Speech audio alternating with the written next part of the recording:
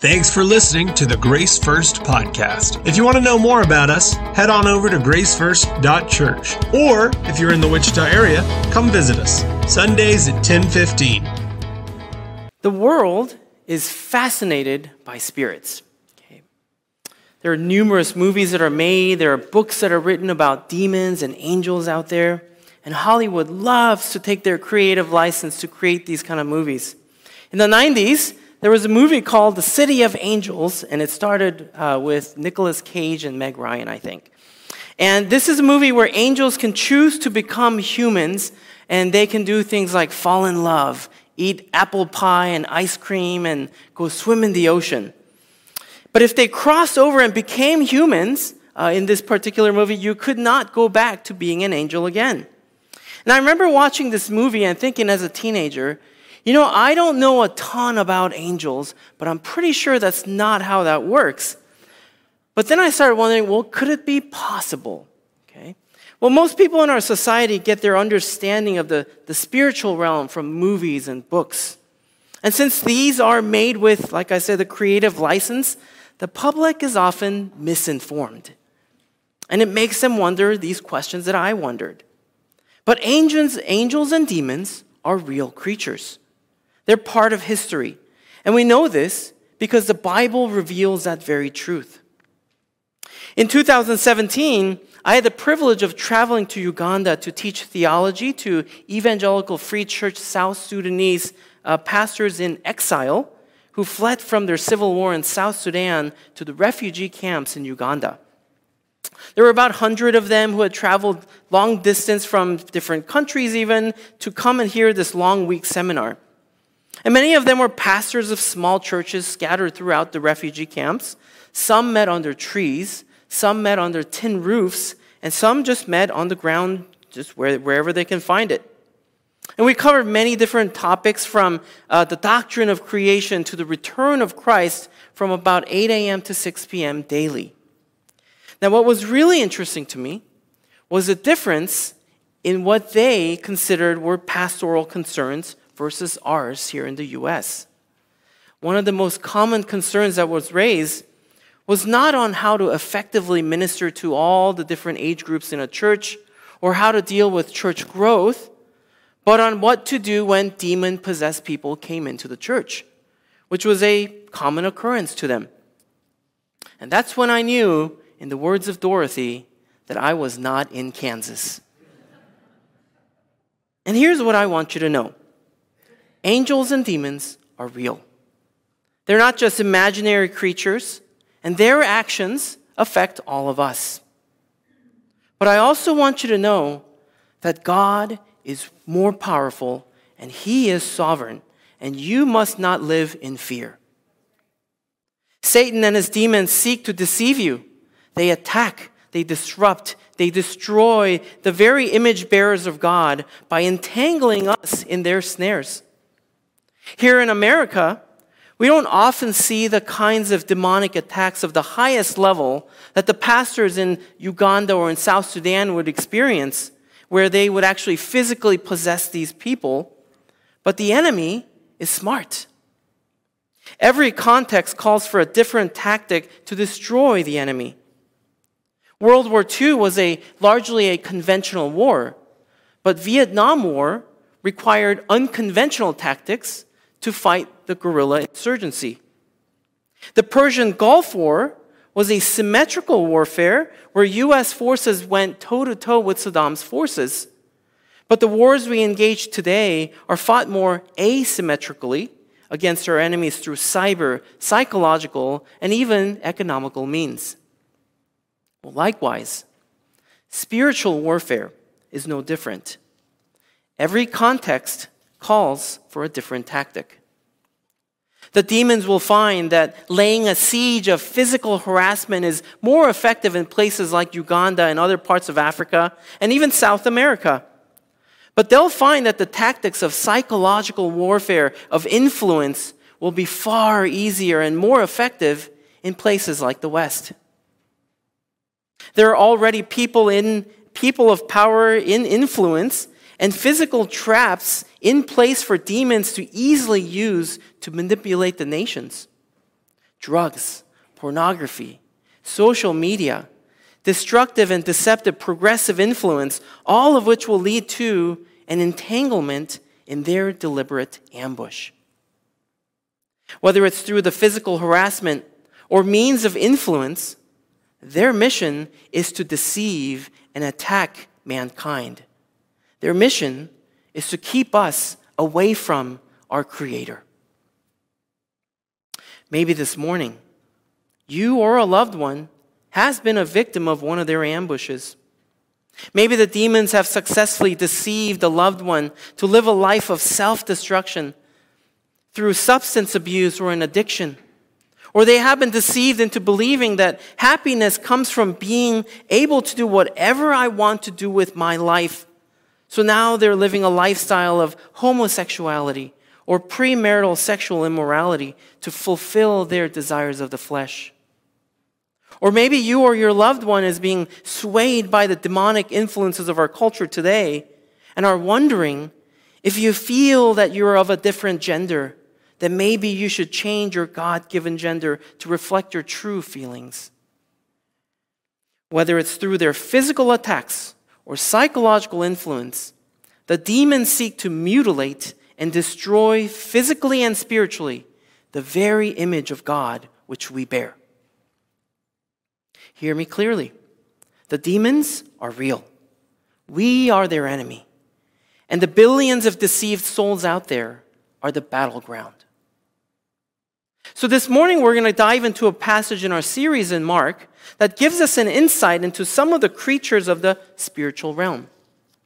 You see, the reason why the world is so fascinated by the spiritual realm is because they know that it's true. They know that it's there, but they don't know much about it. This is why people create movies and fictions about angels and demons with their imagination. And they dabble in things like tarot cards and even Ouija boards to invoke the spirits. So if you want to learn about demons, where should we go to learn? Well, if you want to learn about history, you can go to the encyclopedias. But if you want to learn about the invisible spiritual world, then we must go to the source, the Bible, the very book which our Creator has revealed to us about the spiritual realm. The sermon is titled 3 Beggars and the Master. And we will see 3 beggars and the master who bears the ultimate authority. The beggars are the demons, the victim, and the people. So through the beggars and the master, we will see only Jesus, who is the God Most High, can rescue sinners from our hopeless entanglements. So if you're not already there, turn with me to Mark chapter 5. This is a story of a man possessed by demons, and it comes to us immediately after Jesus calmed the storm. We saw last week that Jesus he turned this mega storm into a mega calm, and the result was the mega fear of the disciples. And the passage answered the question, who is this man Jesus? As it highlighted his authority over creation and the inability of the disciples to perceive who his true nature was. Well, this morning, as Jesus and the disciples cross the Sea of Galilee, we're going to see an example of how the God Most High shows mercy on hopeless, entangled sinners. So join me in verse 1 of Mark chapter 5. We're going to read 5 verses. Mark chapter 5, starting in verse 1. They went across the lake to the region of Gerasenes. When Jesus got out of the boat, a man with an impure spirit came from the tombs to meet him. This man lived in the tombs, and no one could bind him anymore, not even with a chain. For he had often been chained hand and foot, but he tore the chains apart and broke the irons on his feet.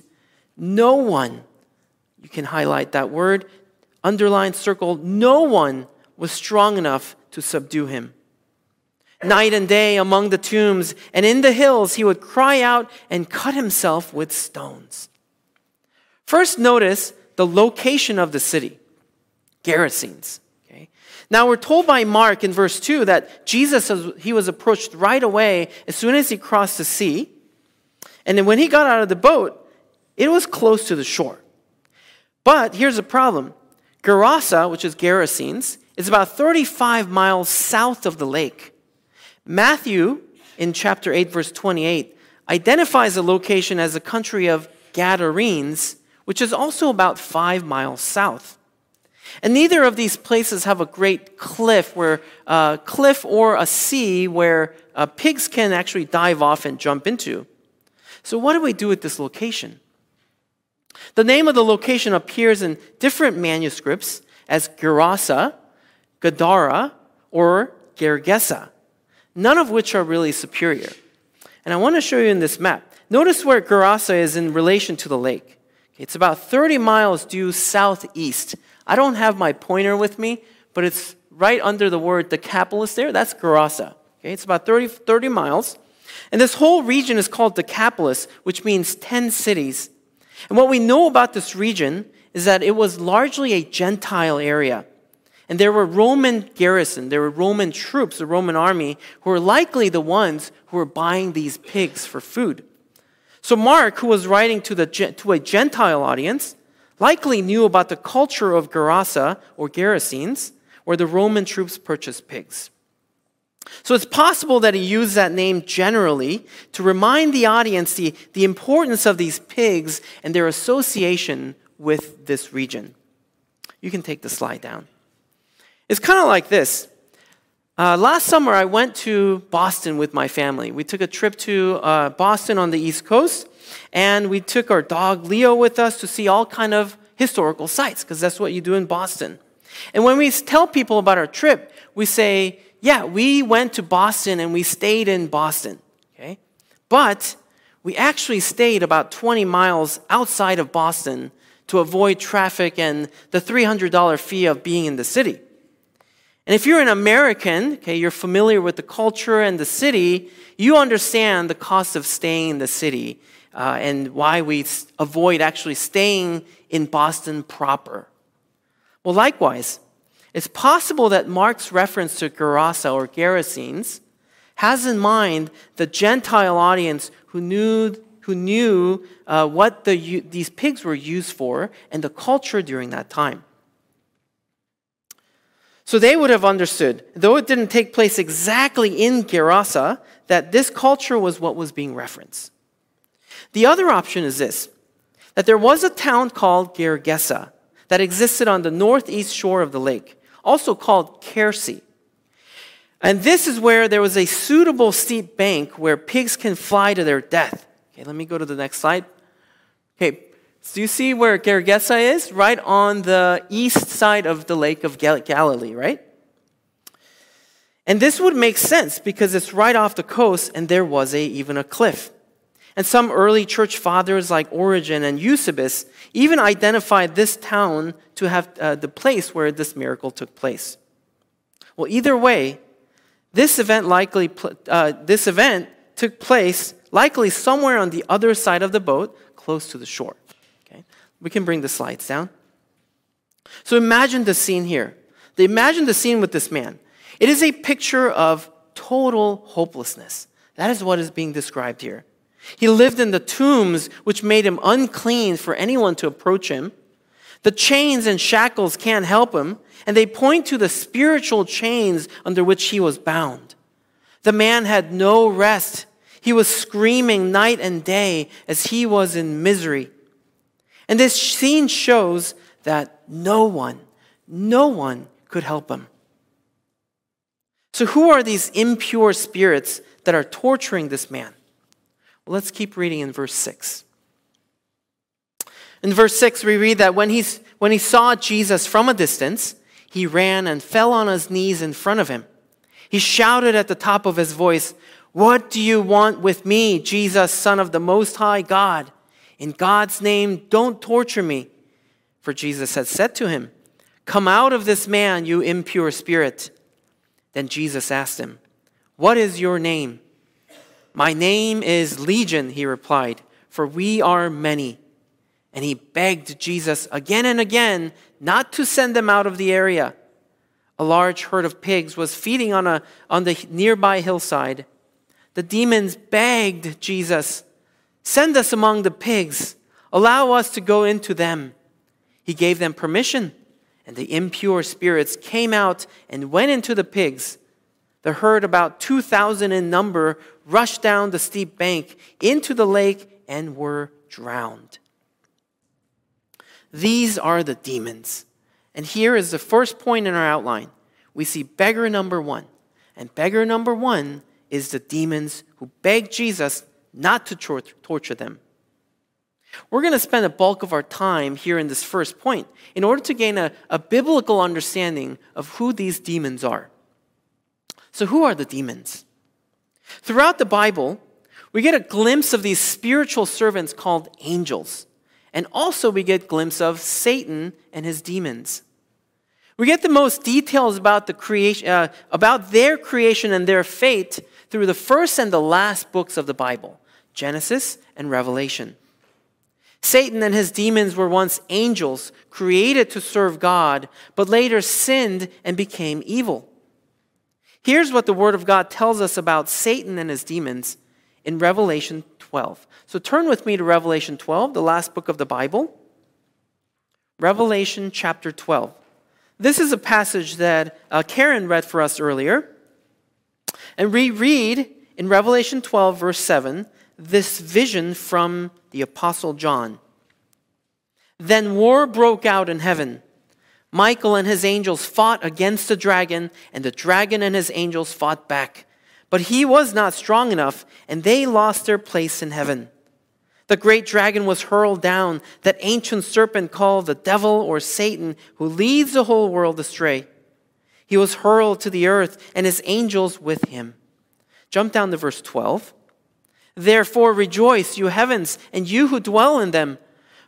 Check this out. "But woe to the earth and the sea, because the devil has gone down to you.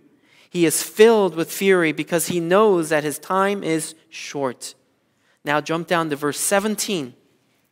"Then the dragon was enraged at the woman and went off to wage war against the rest of her offspring, those who keep God's commands and hold fast their testimony about Jesus." Angels are created beings who operate mainly in the spiritual realm in our midst. They serve God and carry out his purpose as ministering spirits, as messengers, as worshipers, protectors, and even warriors, as we see in this chapter. But the Bible tells us that Satan and his angels rebelled against God and waged war in heaven. So they're no longer God's servants, but rather they're now his enemy. So Satan and his demons are on earth, carrying out their purpose to deceive and disrupt God's plans. Jude verse 6 tells us, "The angels who did not keep their positions of authority, but abandoned their proper dwelling, these he has kept in darkness, bound with everlasting chains for judgment on the great day." 2 Peter 2:4 also tells us that God did not spare angels when they sinned, but sent them to hell, putting them in chains of darkness to be held for judgment. So where are they? Are they in heaven, are they in hell, or are they on earth? There are some who interpret this to mean that there are some demons who are already in the lake of fire. Now you can disagree with me on this, because we don't know the full picture of how the spiritual realm works, especially for demons and angels. But these verses seem to speak generally of all the angels that sinned, which are Satan and all his demons. And so this seems to be true of all demons. Their current operating environment is no longer in the direct spiritual presence of God, but on earth. And their current state in the chains of darkness, awaiting their final judgment to be cast into the eternal lake of fire, is in part hell. Because they're no longer experiencing the love of God, but rather they're experiencing his partial wrath. I say partial because in due time, they will experience the fullness of his wrath forever in the unquenchable lake of fire. Their judgment has been declared, and their destiny has been secured. Jesus called Satan the ruler of this world in John 12:31. And he is the chief of all the fallen angels. The word devil means slanderer or accuser, because Satan is a liar and the father of lies, according to John 8:44. Demons then are the fallen angels that support Satan's evil plan and his rebellious activities against God here in this world. This is who they are. Let's see how they attack. Join me in Mark 5, verse 6. Mark 5 again. Mark 5, verse 6. When he saw Jesus from a distance, he ran and fell on his knees in front of him. He shouted at the top of his voice, "What do you want with me, Jesus, Son of the Most High God? In God's name, don't torture me." For Jesus said to him, "Come out of this man, you impure spirit." Then Jesus asked him, "What is your name?" "My name is Legion," he replied, "for we are many." And he begged Jesus again and again not to send them out to the area. A large herd of pigs was feeding on the nearby hillside. The demons begged Jesus, "Send us among the pigs, allow us to go into them." He gave them permission, and the impure spirits came out and went into the pigs. The herd, about 2,000 in number, rushed down a steep bank into the lake and were drowned. Here we see the next beggar in this outline, and that is the victim, the demonized man. The demons are identified as legion. A Roman legion was a unit of the Roman army that numbered around 5,600 soldiers. But it doesn't necessarily mean that he had 5,600 demons in him. Rather, the term was also used to mean generally a large number. Today, we would say something like, he had an army of demons. When we look at this demonized man in Mark 5, the technical expression that is used to describe him is to have a demon or demonized. And we see different degrees of affliction. In Matthew 12:45, Jesus spoke of the evil spirit who goes and brings with him 7 other spirits more evil than himself. Here in the case of this man, we see the highest degree of demonic attack, which we often call demon possession. Notice from the passage that this level of attack is characterized by supernatural strength. In verse 4, we see that he was able to break the iron chains and shackles, and no one was able to subdue him. We also see self-degrading and self-destructive acts. Verse 5, he was cutting himself with stones. They're attacking the body, mind, and soul, which is how you and I as humans, we bear and reflect the very image of God. And he was screaming night and day in the tombs, which tells us he wasn't sleeping, as he was tortured by these demons. By far the most destructive quality we see in all of this is a loss of self-control. In verse 7 through 12, they're talking through the man's vocal cord. And they're even able to possess animals as we see them entering into pigs and falling off cliff. Not only that, their desire to remain in that region seems to indicate they have a regional preference. The victim has been filled with demons and lost all control of himself. Even today, when you go to large cities, you go to places like Los Angeles, Washington, D.C., Philadelphia, even here in Wichita, if you see a large population of homeless, you'll often see these kind of behaviors from those who are especially addicted to drugs like meth, PCP, and fentanyl. And though their attacks in America may be conducted through their influence of drugs and other addictive habits, the result is the same: a loss of self-control, self-destruction, as they attack the very image of God. This example of the highest level of demonic attack is sobering and it's real. But can demons possess people today like we see here? People often say that, this was about 2,000 years ago. Demons probably don't function this way. But can they?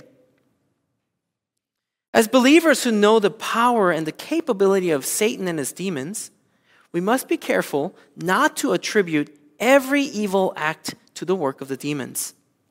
There are other forces at play, including our sin nature and human responsibility. There also may be medical conditions which may be a cause. And the scriptures clearly distinguish the difference between medical condition and a demonic attack. But there are cases which seem to be only explainable by demonic attacks. And nothing in Scripture seems to indicate that their work has stopped today. Paul's call to put on the full armor of God is a clear warning that they are even active and alive today. So what can you do in case of a demon possession, or when a loved one has been deceived by them to live out a lie? God has created humans as spiritual beings in physical bodies so that we can affect both the physical and the spiritual realm as His representatives. Through our union with God in Christ and with other believers through the Holy Spirit, we can affect change both in the physical and the spiritual realm through prayer. This is why prayer is so powerful, because when you pray, you are invoking the Creator of heaven and earth, whom we can call Father, and He hears your prayers and He will respond. Persistent prayer of faith is your most powerful weapon when you encounter demon attacks or when dealing with a loved one who has fallen into the snares of their destruction. In times of spiritual emergency, here's the rule. You stop, drop, and pray. But most of the demonic attacks we will see and experience are those of lower degrees. In 2 Corinthians 12:7, we also see the Apostle Paul having a demon. He writes, "I was given a thorn in my flesh, a messenger of Satan to torment me."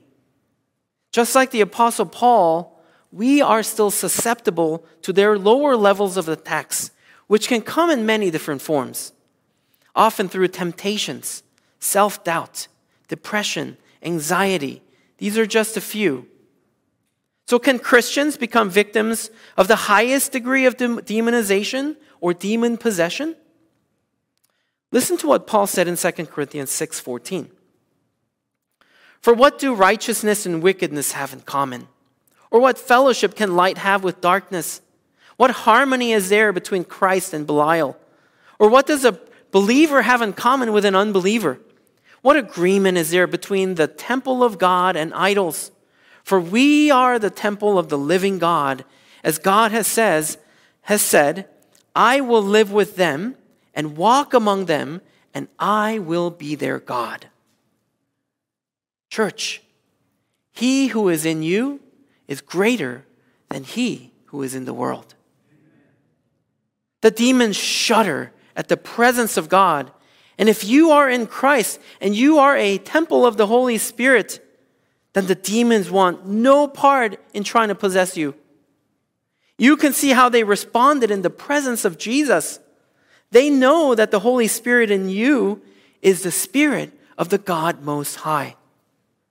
This is why the Bible tells us in Ephesians 5 and 6 to not to be drunk with wine, but be filled with the Holy Spirit, and to put on the whole armor of God. See, we are a vessel. We're like a glove. And we were designed to be filled with the Spirit of the God Most High to represent Him in our full armor of God. When Jesus transforms us by His Spirit, we are given a sound mind, and the dignity that is inherent to us through the image of God is preserved. We read of the man's state of sobriety and self-control in verse 14. Join me in verse 14. Those tending the pigs ran off and reported this in the town and countryside, and the people went out to see what had happened. When they came to Jesus, they saw the man who had been possessed by the legion of demons sitting there, dressed and in his right mind.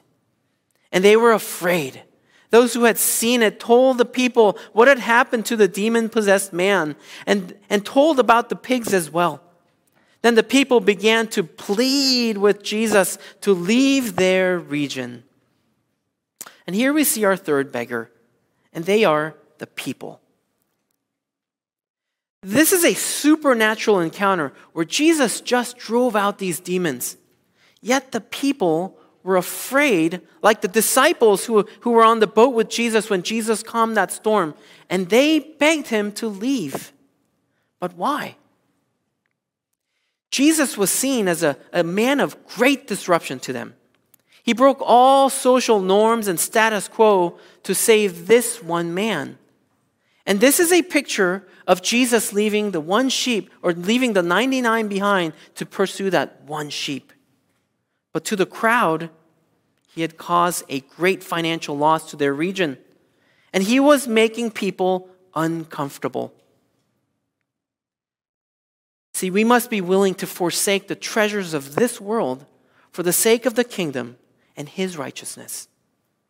In the war between good and evil, there will always be casualties and collateral damage, like the loss of pigs in this case. But as disciples of Christ, we must value what our Lord values, and that is the precious human lives created in the image of God over the worldly riches. Whether it's protecting the lives of the unborn who bear his image, or seeking to win the hearts and minds of those who have been deceived by the lies of our culture today with truth and grace, or even seeking to share the hope of Christ with those in the streets or in prison so that they may be delivered from the work of Satan and his demons, we must see all people as a battlefield for the kingdom of God and call on the name of Jesus to help us in our war, not of flesh and blood, but of the Spirit.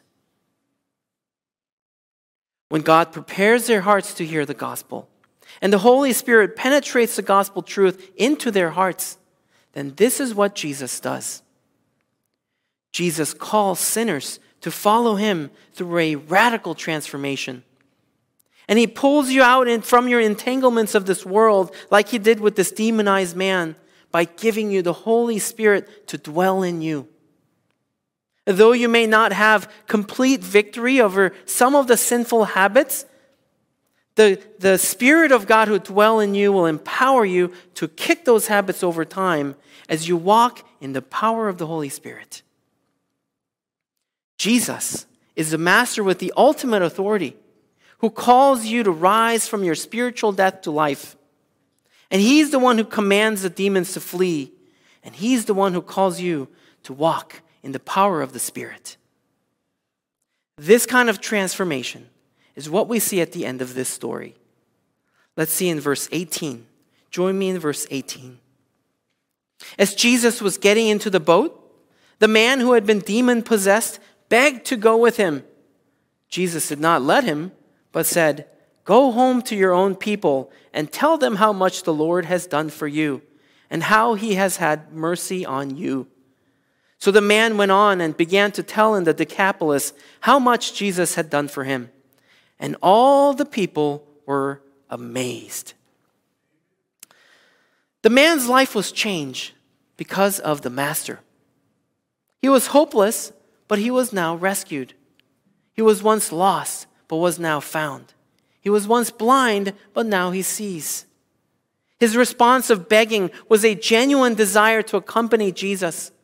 And Jesus' refusal of the man's request was not a negative rejection, but it was a positive opportunity that was unique to this man in that region to tell the world of the mercies of God.